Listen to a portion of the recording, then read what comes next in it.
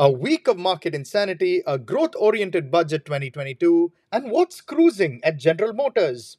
This is Vinay Uttam, your resident stock doctor, and welcome to a brand new episode of the Stock Doctor podcast. This was a week. Where do I begin? This was a week where the markets openly displayed their insanity. I repeat, openly.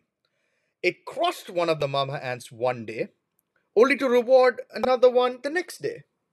One where they went from saying that big tech's party is over, only to change their tune the very next day as the 10-year yields crossed 1.9%. Oh, what a week it was, guys. What a week it was, and what a year it has been so far. So let's dig in to find out what happened on our first segment, Doctor's Weekly Snapshot. Now I'm going to give you some numbers here, okay? And let's take a look at what you think. The Dow ended the week with a gain of 1.1%. The S&P 500 gained 1.6%, and the tech-heavy Nasdaq gained 2.4%. Great week for the markets, right? What a week! I mean, I've been throwing weekly losses at you for a while now. So it's a great week to finally get something positive, right? Yeah, absolutely. But it was definitely not a week for the faint-hearted. I'll tell you that. If you dig in, you would definitely. I mean, it doesn't tell you the full picture. If you thought Apple and Tesla's earnings were contrasting and the reaction to it was contrasting, then wait until you hear about the earnings of Meta, the company formerly known as Facebook, and Amazon. Wait until you hear the reactions to that. But before we get to those two, let's start with Alphabet. Because Alphabet's post earnings reaction was where the insanity of the markets truly began. I mean, if you were to look at where Nasdaq was going through before everything went crazy, it's got to start with Alphabet. I've always been a fan of Alphabet, especially since Sundar Pichai took over. Yes, there have been a few serious missteps along the way. The regulator vultures are still circling, and the shift to cloud has been slow, albeit steady. But there is something about this company that just says that its future looks bright and beautiful. And the company's recent quarterly performance has only strengthened that belief. The company comfortably beat top and bottom line estimates, with revenue coming in at about $75.33 billion versus estimates of $72.17 billion, and EPS coming in at about $30.69, which crushed estimates of $27.34. At a time when Apple's privacy changes are rattling advertisers, and with Omicron's threat still very much active, Google's advertising revenue registered a whopping 33% year over year growth, coming in at about $61.2 billion. What this makes, and we will talk about it later on, is Meta's results even more shocking. The only blip, I mean, if you can call them that, were observed in the cloud and YouTube divisions, with the cloud division registering an operating loss of about $890 million, which was slightly higher than the previous quarter, and YouTube's revenue falling short of analyst expectations. Overall, though, I think it was yet another monster quarter from the search giant.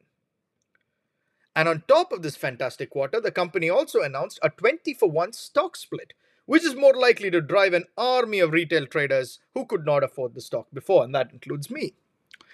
Remember, guys, a stock split doesn't change the fundamentals of the stock. It simply means that the price per share comes down and the number of shares outstanding goes up in an offsetting way. In a manner that so the market cap of the company remains intact. It remains the same. The price goes down, offset by the equal number of shares going up, market cap remains the same. But because of the split, what does happen is Alphabet's shares, which are currently trading at around $2,865, it'll be available to buy at a little over $140, making it far more affordable for retail traders. You've no idea how long I've wished for such an announcement, and now that it has arrived, I will definitely be looking to initiate a position in this evergreen stock when the split does that. When the split does happen, of course. I'll let you guys know when it does happen. No, I mean, I'm looking to initiate not because Alphabet had a great quarter. The doctor doesn't play quarterly games. He plays long-term. He plays a long-term game. But because it is a great company capable of growing despite the odds stacked against it. Turns out, investors concur with this opinion as the stock jumped close to 8% on Wednesday and the Nasdaq gained about 0.5%, quietly continuing its move up for the week. And then Meta happened. Time and time again, I've heard many experts come on news channels and mention what a great company Meta is and how the stock is so cheap. Well, they're not Wrong about the cheap part, and after last week, the stock certainly got a whole lot cheaper post its earnings. How cheap, you ask? 21% cheaper to be precise. And in my humble opinion, I don't think, and I truly mean it, I don't think it got cheaper. I just think it got what it deserved. After an earnings that screamed, our growth is slowing down. Let's look at the numbers. Revenue came in at about $33.7 billion, narrowly beating estimates of $33.4 billion. Earnings per share came in at about $3.67, which was a miss on the estimates. The company also lost about a million daily users globally, with growth stagnating in two of the company's most profitable markets, the US and Canada. Daily active users, DAUs, of 1.93 billion declined compared to the previous quarter, making its first quarterly decline in DAUs on record, according to CNBC. To make matters much worse, the company also issued a weak guidance with Q1 revenue estimated to be between $27 to $29 billion, representing a growth of anywhere between 3 and 11%. According to the Wall Street Journal, a growth below 11% would mark the slowest period of quarterly growth in the company's history. And remember, 11% is the high end of the guidance. Okay, so it's not very difficult to miss those. While the company blamed a myriad of factors for its horrible quarter, the main culprits behind the decline, according to the company, were Apple's privacy changes and, believe it or not, TikTok. According to CNBC Tech Check's Deirdre Bosa, Zuckerberg mentioned Apple at least 16 times and TikTok at least 6 times on the earnings call. Just goes to show how important, or just it just goes to show how how Apple and TikTok are keeping Zuckerberg up is what all I tell you. Although Meta is attempting to counter the TikTok headwind by investing heavily in Reels, you see how I roll my R's? And while the company observed that people are spending more time on Reels, I did it again, compared to its other platforms, it's not generating as much revenue as the likes of Instagram. And, oh, by the way, icing on the cake, the company continues to plan to spend many billions of dollars for years to come. This is the management's words, not mine, on the metaverse. In short, you have a company that is witnessing a decline in revenue, but at the same time ramping up its expenses on a concept that is far from being a guaranteed winner. Yeah, that's not a match made in heaven, it's a nightmare from hell. Add to it the regulatory headwinds that continue to persist and show no signs of going away, and you see now why the stock plunged 26% on Thursday, wiping out more than $230 billion, which is a record daily loss for a US firm, and taking the Nasdaq down with it. But you see, that's not what was insane about the week. Not the 230 billion wipeout. No, no. The insanity was well and truly seen on Friday after investors digested Amazon's earnings. The e commerce giant reported an adjusted EPS of $5.80, which crushed estimates of $3.57, with the bulk of the company's profits for the quarter coming thanks to its investment in Rivian, which had a blockbuster IPO. We've already talked about Rivian way too many times.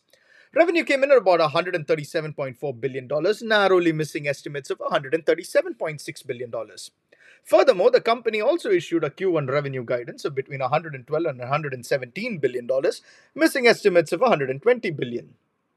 There was some good news in Amazon's fast-growing ad business as revenues grew 32% year over year to $9.7 billion. However, overall, if you look at the quarter, it was an okay quarter, not bad, but certainly not great. And this is where I don't get it. This is where it becomes a bit confusing for me. After punishing Meta mercilessly the day before, the markets actually rewarded Amazon handsomely, with shares climbing by a whopping 13.5%. So let me repeat. Report a horrible quarter and you get crushed, but a decent quarter and you get rewarded handsomely. It was as if the investors were feeling sorry for themselves after Thursday that they decided to treat an okay news as fantastic news. Adding to the madness was the reaction to the earnings of Snap and Pinterest. After a decline of 24% on Thursday, Snap saw its shares increase by a whopping 59% on Friday after the company registered its first ever quarterly net profit. Pinterest, on the other hand, surged 12% on Friday after reporting better than expected earnings, but this comes after a decline of about 10% on Thursday. See, I don't remember, and I'm scratching my head here, I don't remember the last time I saw such wild daily swings in established companies, 60% in a single day. What? I mean, early stage growth companies, sure, these things happen quite frequently, more frequently than I'd like, but big established companies that have been around for so long, I mean, witnessing swings of 60% and surging 12% after a decline of 10% the other day. I don't know when such violent moves have occurred. And with inflation data out in the coming week, one that is expected to set another record, I'm now actually more nervous about how investors would react. I'm also a bit intrigued because, such violent swings is just crazy. Look, for long-term investors, I don't think such crazy moves make for a healthy environment to invest. So the modus operandi, in my opinion, should be one of wait and watch and be on the lookout for fundamentally strong stocks that belong to the GARP category, GARP standing for growth at a reasonable price. The markets are still unsure and have never really gained a solid footing ever since Fed Chair Powell announced the central bank's intentions to, increase rates. I mean, when the yields jumped 1.7 and 1.8%, you could see everyone panicking and selling whatever technology stocks they could find, no matter how fundamentally strong they were.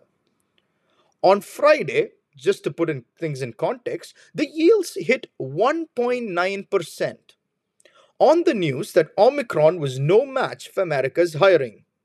A big tech giant Amazon came up with a not so great earnings report, more like meh, and the Nasdaq climbed 1.58%, with the likes of Snap jumping almost 60%. So 1.9% yield, tech stocks have one of the best days in recent memories. I repeat, ladies and gentlemen, what I said last week. Logic, where art thou? On that rather confusing note, let's head to the next segment, The Doctor Goes Home. Welcome to the Doctor Goes Home segment. And so we had the budget last week. And what a magnificent budget it turned out to be. It was a budget that acknowledged that India would not get a better opportunity than the current climate to accelerate growth. And it was one that recognized that to capitalize this opportunity of a lifetime, the country would have to spend, and then spend some more. No surprises then that capex was the buzzword of Budget 2022, with the government setting a target capex of 7.5 lakh crores, which represents a 35% jump from the previous target of 5.54 lakh crores.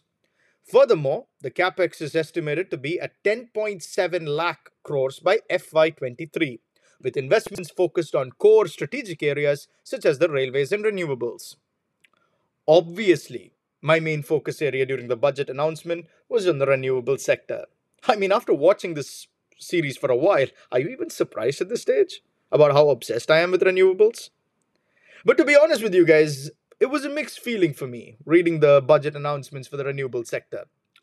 Let's get to the exciting news first, which is the 19,500 crore allocation on top of the already announced allocation of 4,500 crores for production-linked incentives for manufacturing high-efficiency solar modules.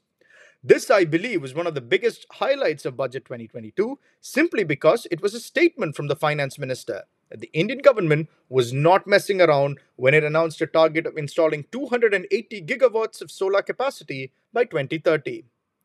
Given the investments from the likes of Mukesh Ambani and Gautam Adani and a host of others in this space, this extra boost should go a long way towards helping India transition from coal.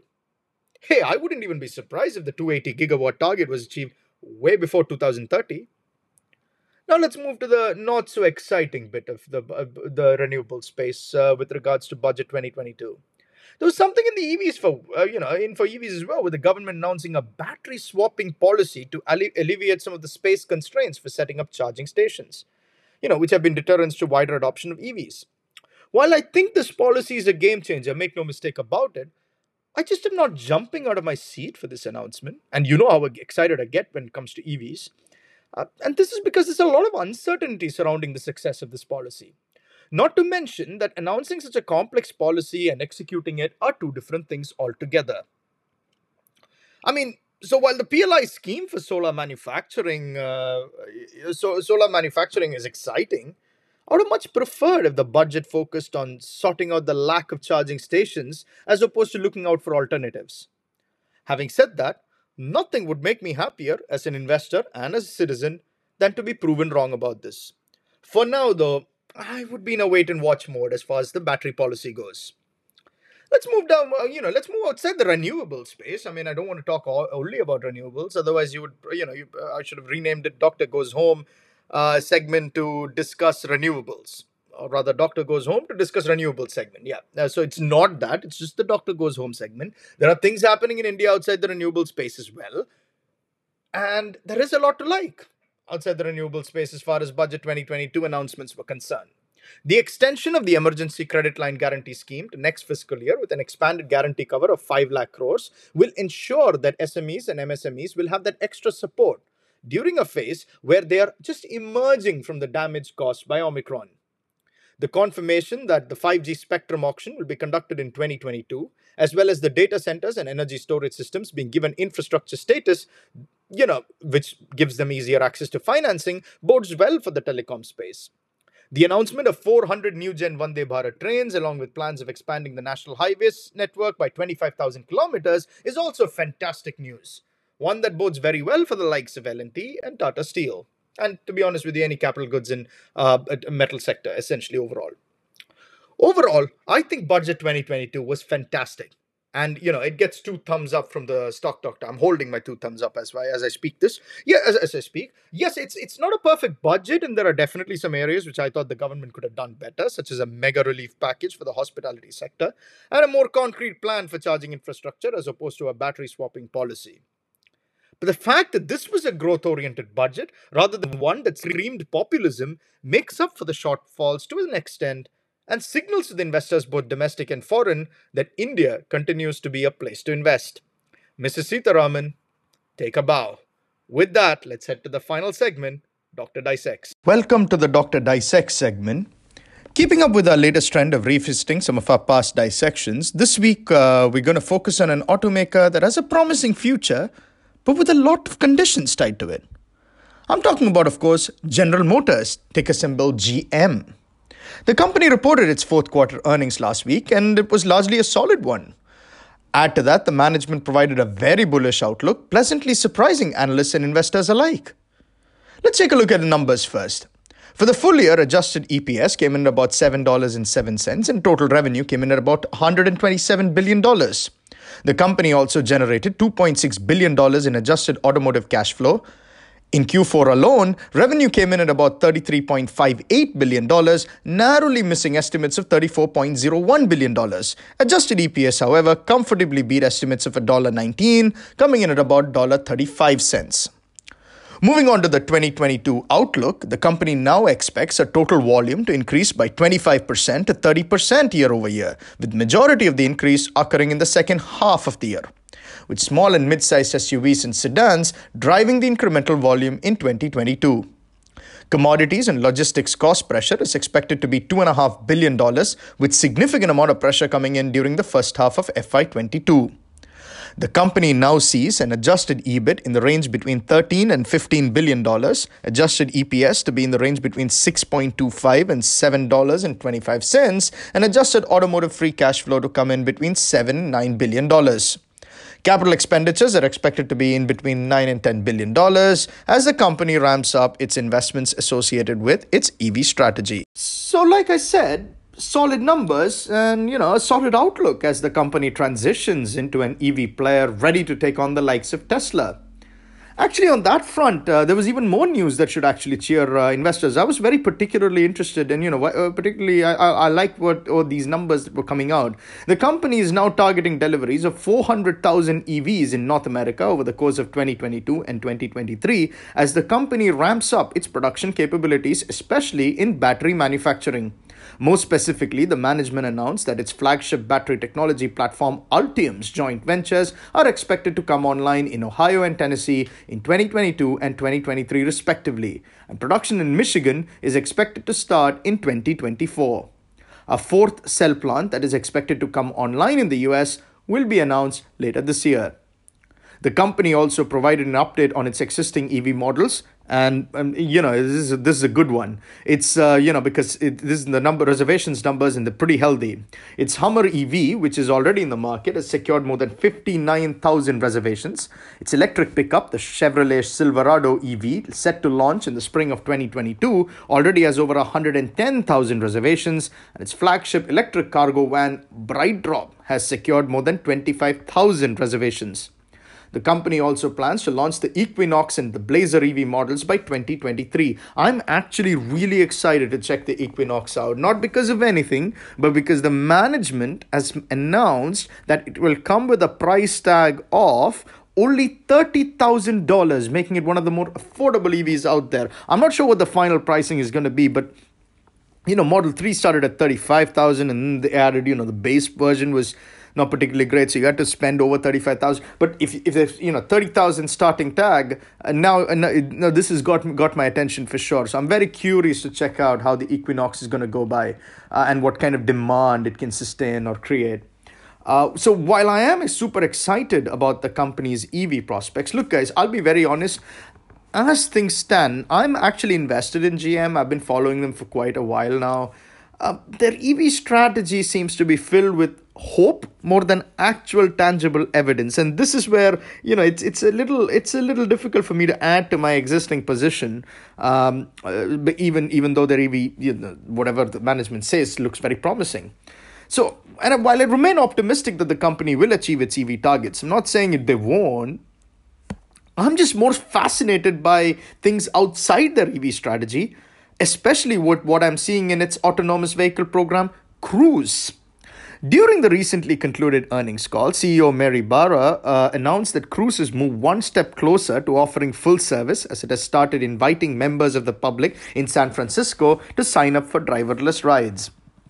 Furthermore, the company has 5 out of the 6 permits required to start charging for the autonomous ride shares.